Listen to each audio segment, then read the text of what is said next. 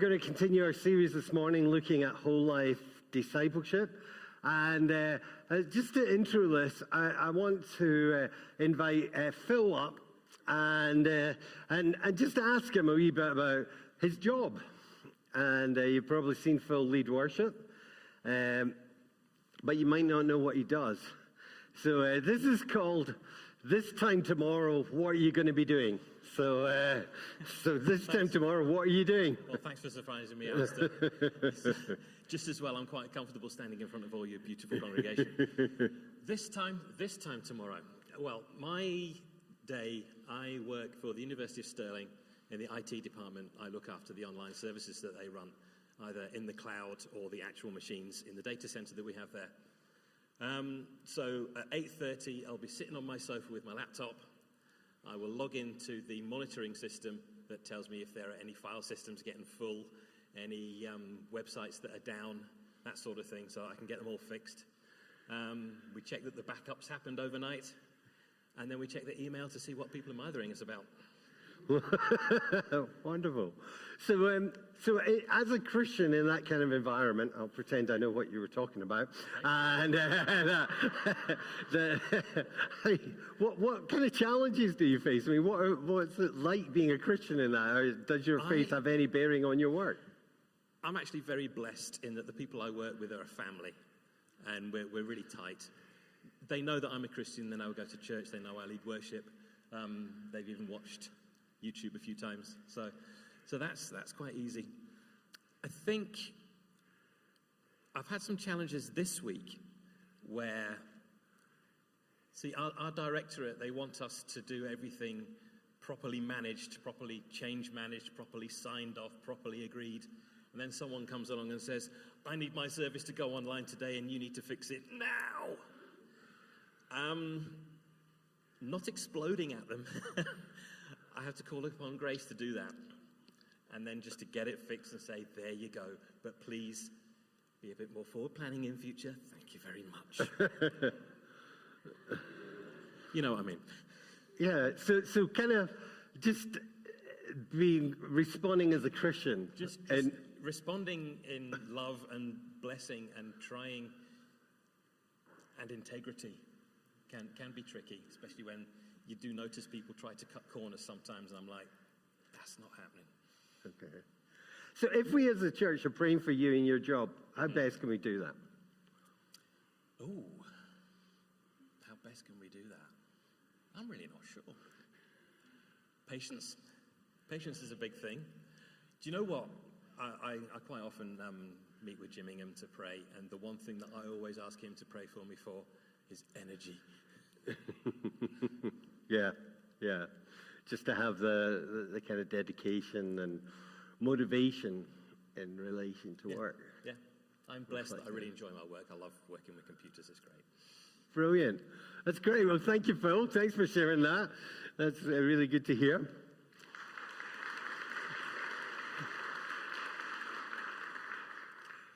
What we're trying to get is a change, and it's a step change, and it isn't about a sermon series. That I'm hoping we're going to actually start to try and shift the way that we think, which is a bigger challenge. But actually thinking about what we're calling whole life discipleship, but what it means to be a Christian outside of Sunday mornings or outside of your small group, what it means to live as a Christian and witness in the areas that you have influence. And actually sort of see what we do on Sunday as trying to equip people in order to do that.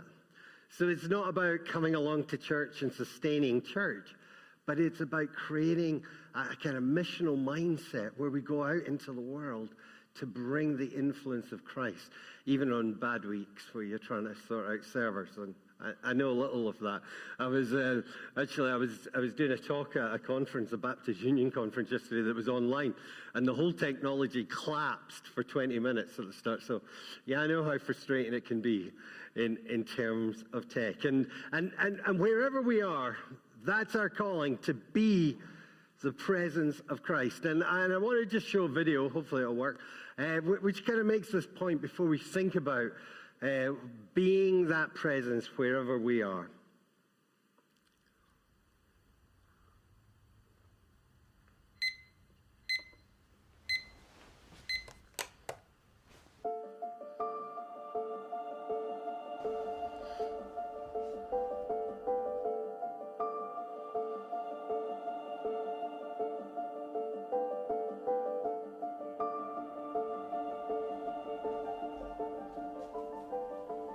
10 hours a day. 6 days a week. Whenever I'm needed. Every Saturday morning. I spend my time In a place that matters to God. With people that matter to God. My front line. In the stresses. successes, Problem solving. Tantrum resolving. Laughter. Teamwork. jokes, Tears. Boredom. Tension. cups of coffee. Cans of Coke. God is working with me. He helps me see what he sees. Put here by God. He knows the day ahead. This place is rich with possibilities. This is my front line.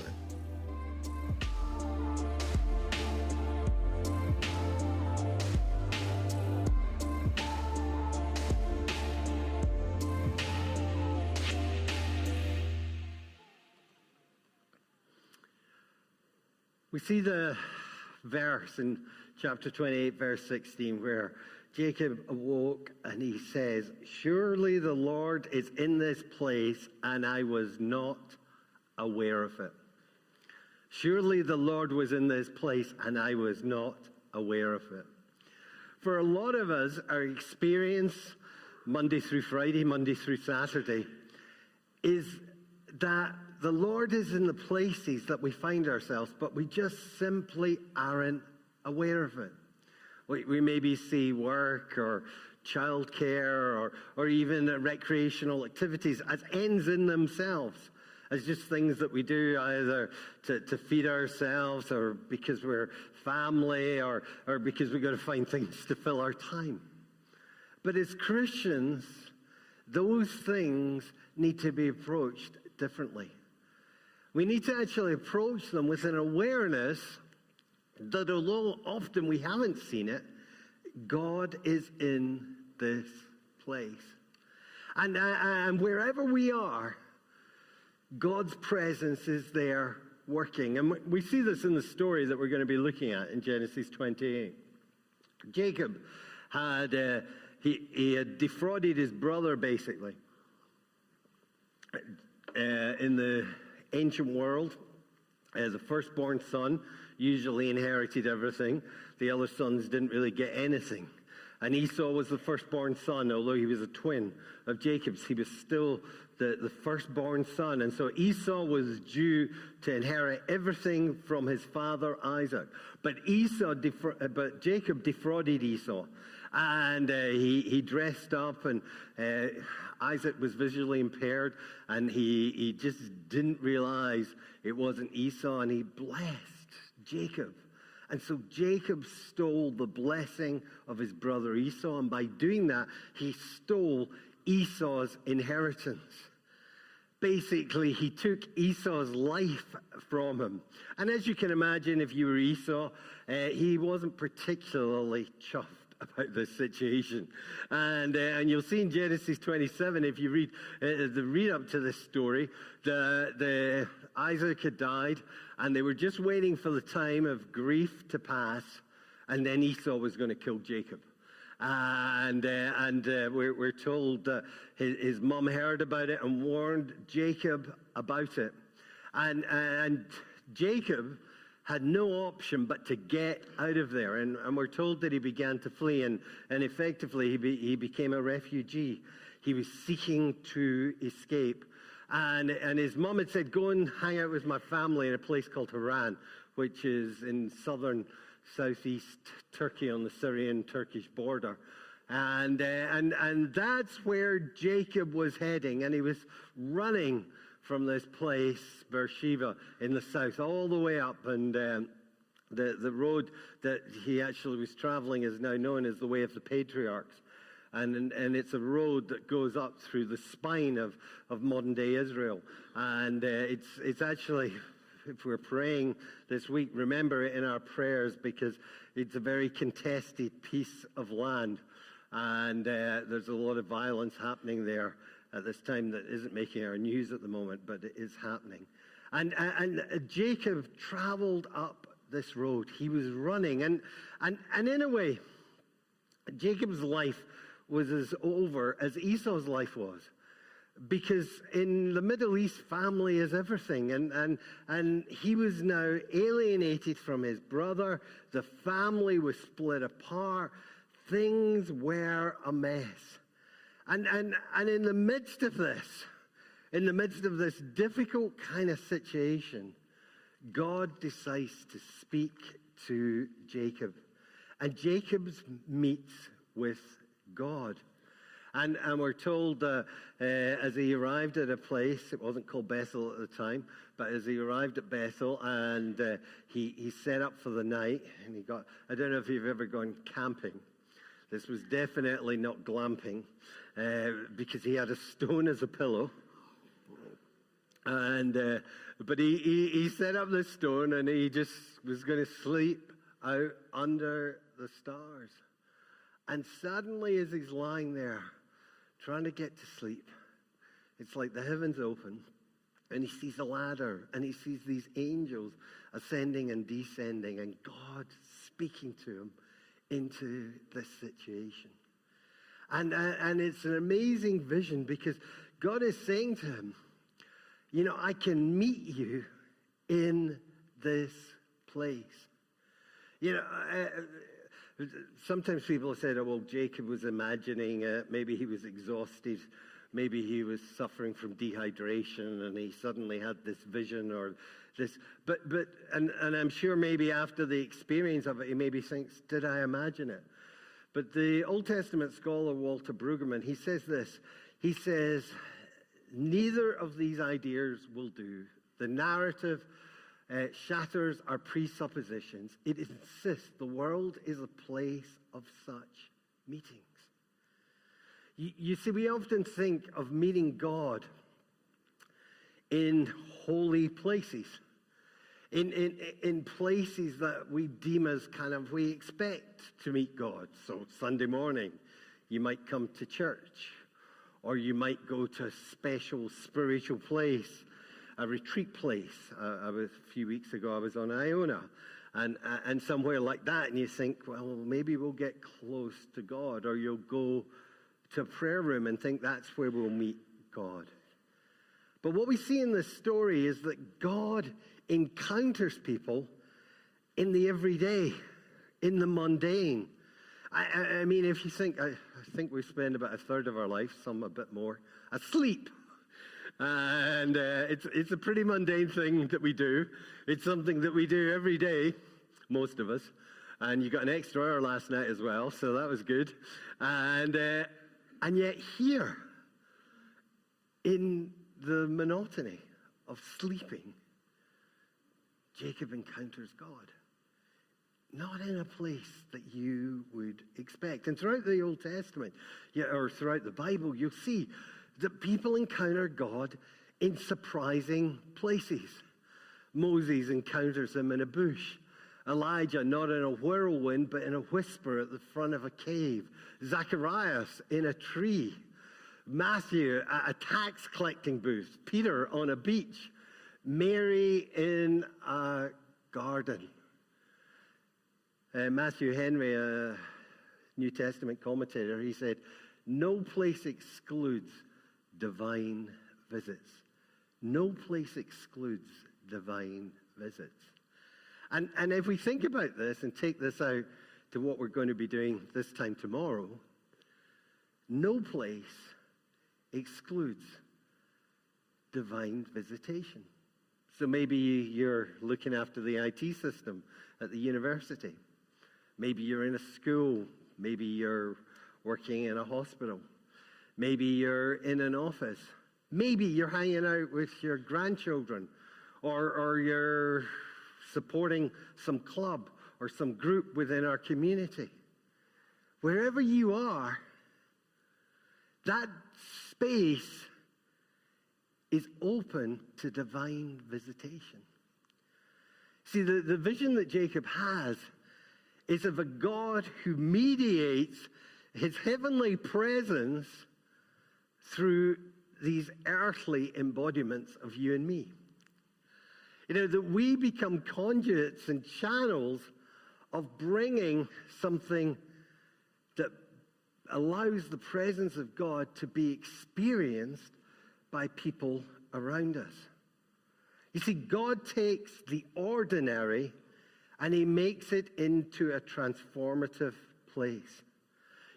Ordinary places can become holy places. If you had gone to Bethel before Jacob had this vision, it was just an overnight stop, a kind of effectively an ancient travel lodge on the way to Haran. Nothing special about it. It would be the equivalent of a kind of motel today. And he stops in this place, not particularly distinctive, not got a particular religious history. And that ordinary place becomes a holy place. And again, for us, it's hard to see that in our ordinary everyday lives. Often we come to here to escape our lives, to escape our jobs, to escape our families sometimes. And we come here thinking, oh yeah, this is the holy place. Yeah, we've come here to meet God, we'll get refreshed, and this is where we'll meet God. In church, hopefully we'll have some nice music, hopefully the pastor will have something intelligible to say to us, and we'll feel recharged after being in church. We don't usually think, I'm so looking forward to Monday morning because I'm going into a place that can become a holy place. I'm so looking to hanging out with my grandchildren because that encounter can become a holy place. I'm so looking forward to coaching football because that place can become a holy place, or going into the office, or going in as a plumber and visiting all these different homes, fixing sinks, because this can become a holy place. You see, God takes the ordinary and he transforms it. And what Jacob needs to know in this situation is that God isn't finished with him. In verse 15, we're told, God appears to him and he says, all the people of the earth are going to be blessed through you. This is the promise that was given to Abraham. And Abraham had been promised by God that I will bless you in order that you will be a blessing. And that same promise had gone to Isaac, and that same promise had gone to Jacob. And for Jacob, that was his heritage. That was his family heritage. You're going to go out there and be a blessing. And now he was a refugee and he was running, and certainly his behavior had not reflected that heritage. And as he lay in Bethel, looking up at the stars, I'm sure he was thinking, is God really with me? And God comes and he says to him, I'm not finished with you yet. That's why this can become a holy place. Listen to the words that God speaks to him. He says, I am with you and will watch over you wherever you go, and I will bring you back to this land. I will not leave you until I have done what I have promised in you. Just think about some of these promises. And again, maybe you're having a tough week at work, or a tough week with your family, or a tough week in your situation. Get out Genesis 28 and read these verses. Because God says, I am with you. This is a promise. We were looking a couple of weeks ago at Matthew's Gospel, and it's the theme that runs through Matthew's Gospel. It starts with the theme of Emmanuel, God with us, and it finishes with the Great Commission, where Jesus turns around and says, I am with you to the ends of the earth. I am with you. And the promise that God is with us, that he isn't going to abandon us. I am with you. And whatever you're facing, and I was talking to some people just this week, and they've had not great news in terms of diagnoses. And as Christians, our promise that we hang on to is that God is with us. And then we're told that he will watch over us whatever we do. He will watch over us. And again, that isn't just when you're in church singing songs. It's when you're doing your job on Monday morning. It's when you're engaging in whatever you engage with Monday through Friday. God says he will watch over you. And again, a promise that that is there for each one of us. And then we read, I will not leave you until I have done what I have promised you. This is a great thing about our God. Our God doesn't give up on us. Our God promises that he will fulfill what he has promised to us. And so even if we're facing situations like Jacob here, where everything seems to have fallen apart and nothing is working out, he hears the voice of God speaking into him and saying, I will not leave you until I complete what I have promised to you. I don't know what God has promised to you in your life. And maybe there are unfulfilled promises. Maybe you felt let down by God. Maybe there are things that you thought were going to go one way and they turned out another way. And situations where it's been hard to see God at work in those situations. Yet God's promise is, I will not leave you until I fulfill what I have promised to you. And we need to hang on to that. And sometimes it's hard. And sometimes those situations are where we have to realize that I wasn't aware, but God was here. And that actually in these places we can encounter and discover God. So we see Jacob encountering this God in a dream. Yeah, and we have this invitation that wherever we go, through whatever doors we walk and in whatever places we find ourselves, that we can have an expectation that God can be at work there and that we want to seek to join him in that work. Whenever you go to Israel, you'll see that on the doorposts they have little boxes in Jewish parts of town or Jewish hotels. They have little boxes that hold scripture, mitzvah, I think they're called. And as you walk in, you have these scriptures. And the reason they put them on the doors, well, partly it's commanded in the Old Testament, but it's also to remind themselves that God is here, present. You know, and I think that's an amazing thing to do. When you go back home and you walk in through the doors of your house, this can be a holy place. You know, as you go to work, or you go and visit your friends, or you go and see your grandchildren, or you're a busy mum or a dad, this can be a holy place. As you go in and live your life, maybe you play football at the weekends or cricket, maybe you play in a band, this can be a holy place. You see, only when we begin to understand that God mediates his presence through the ordinary, God mediates his presence through you and me in the everyday things that we do, will we actually become missional.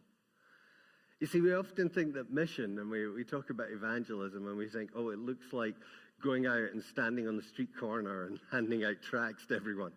I walk past the Jehovah's Witnesses most days, and that's what they do.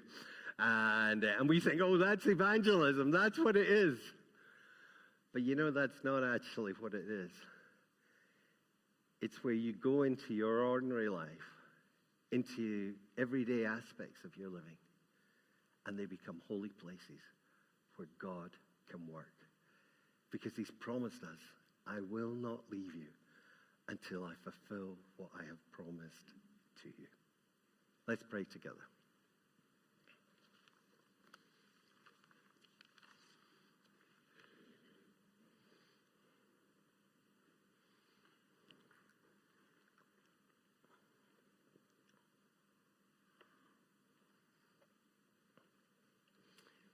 Let's just take a few moments to respond to what we've been hearing this morning.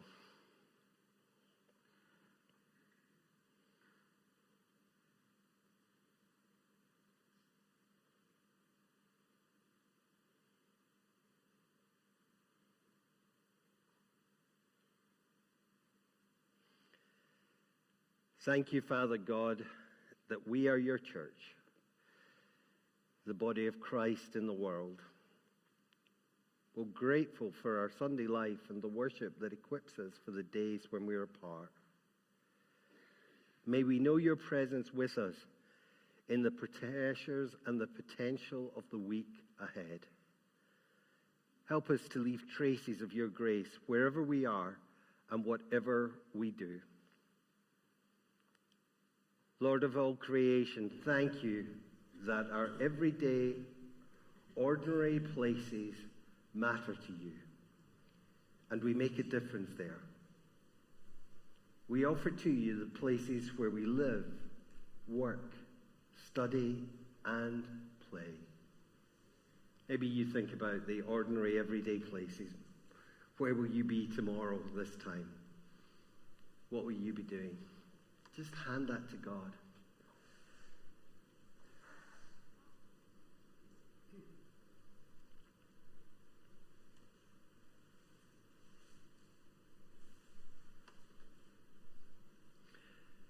May we serve you and bear witness to you wherever we are this week. And may we know your presence with us in all places. May these ordinary places become holy places. We ask this in your name.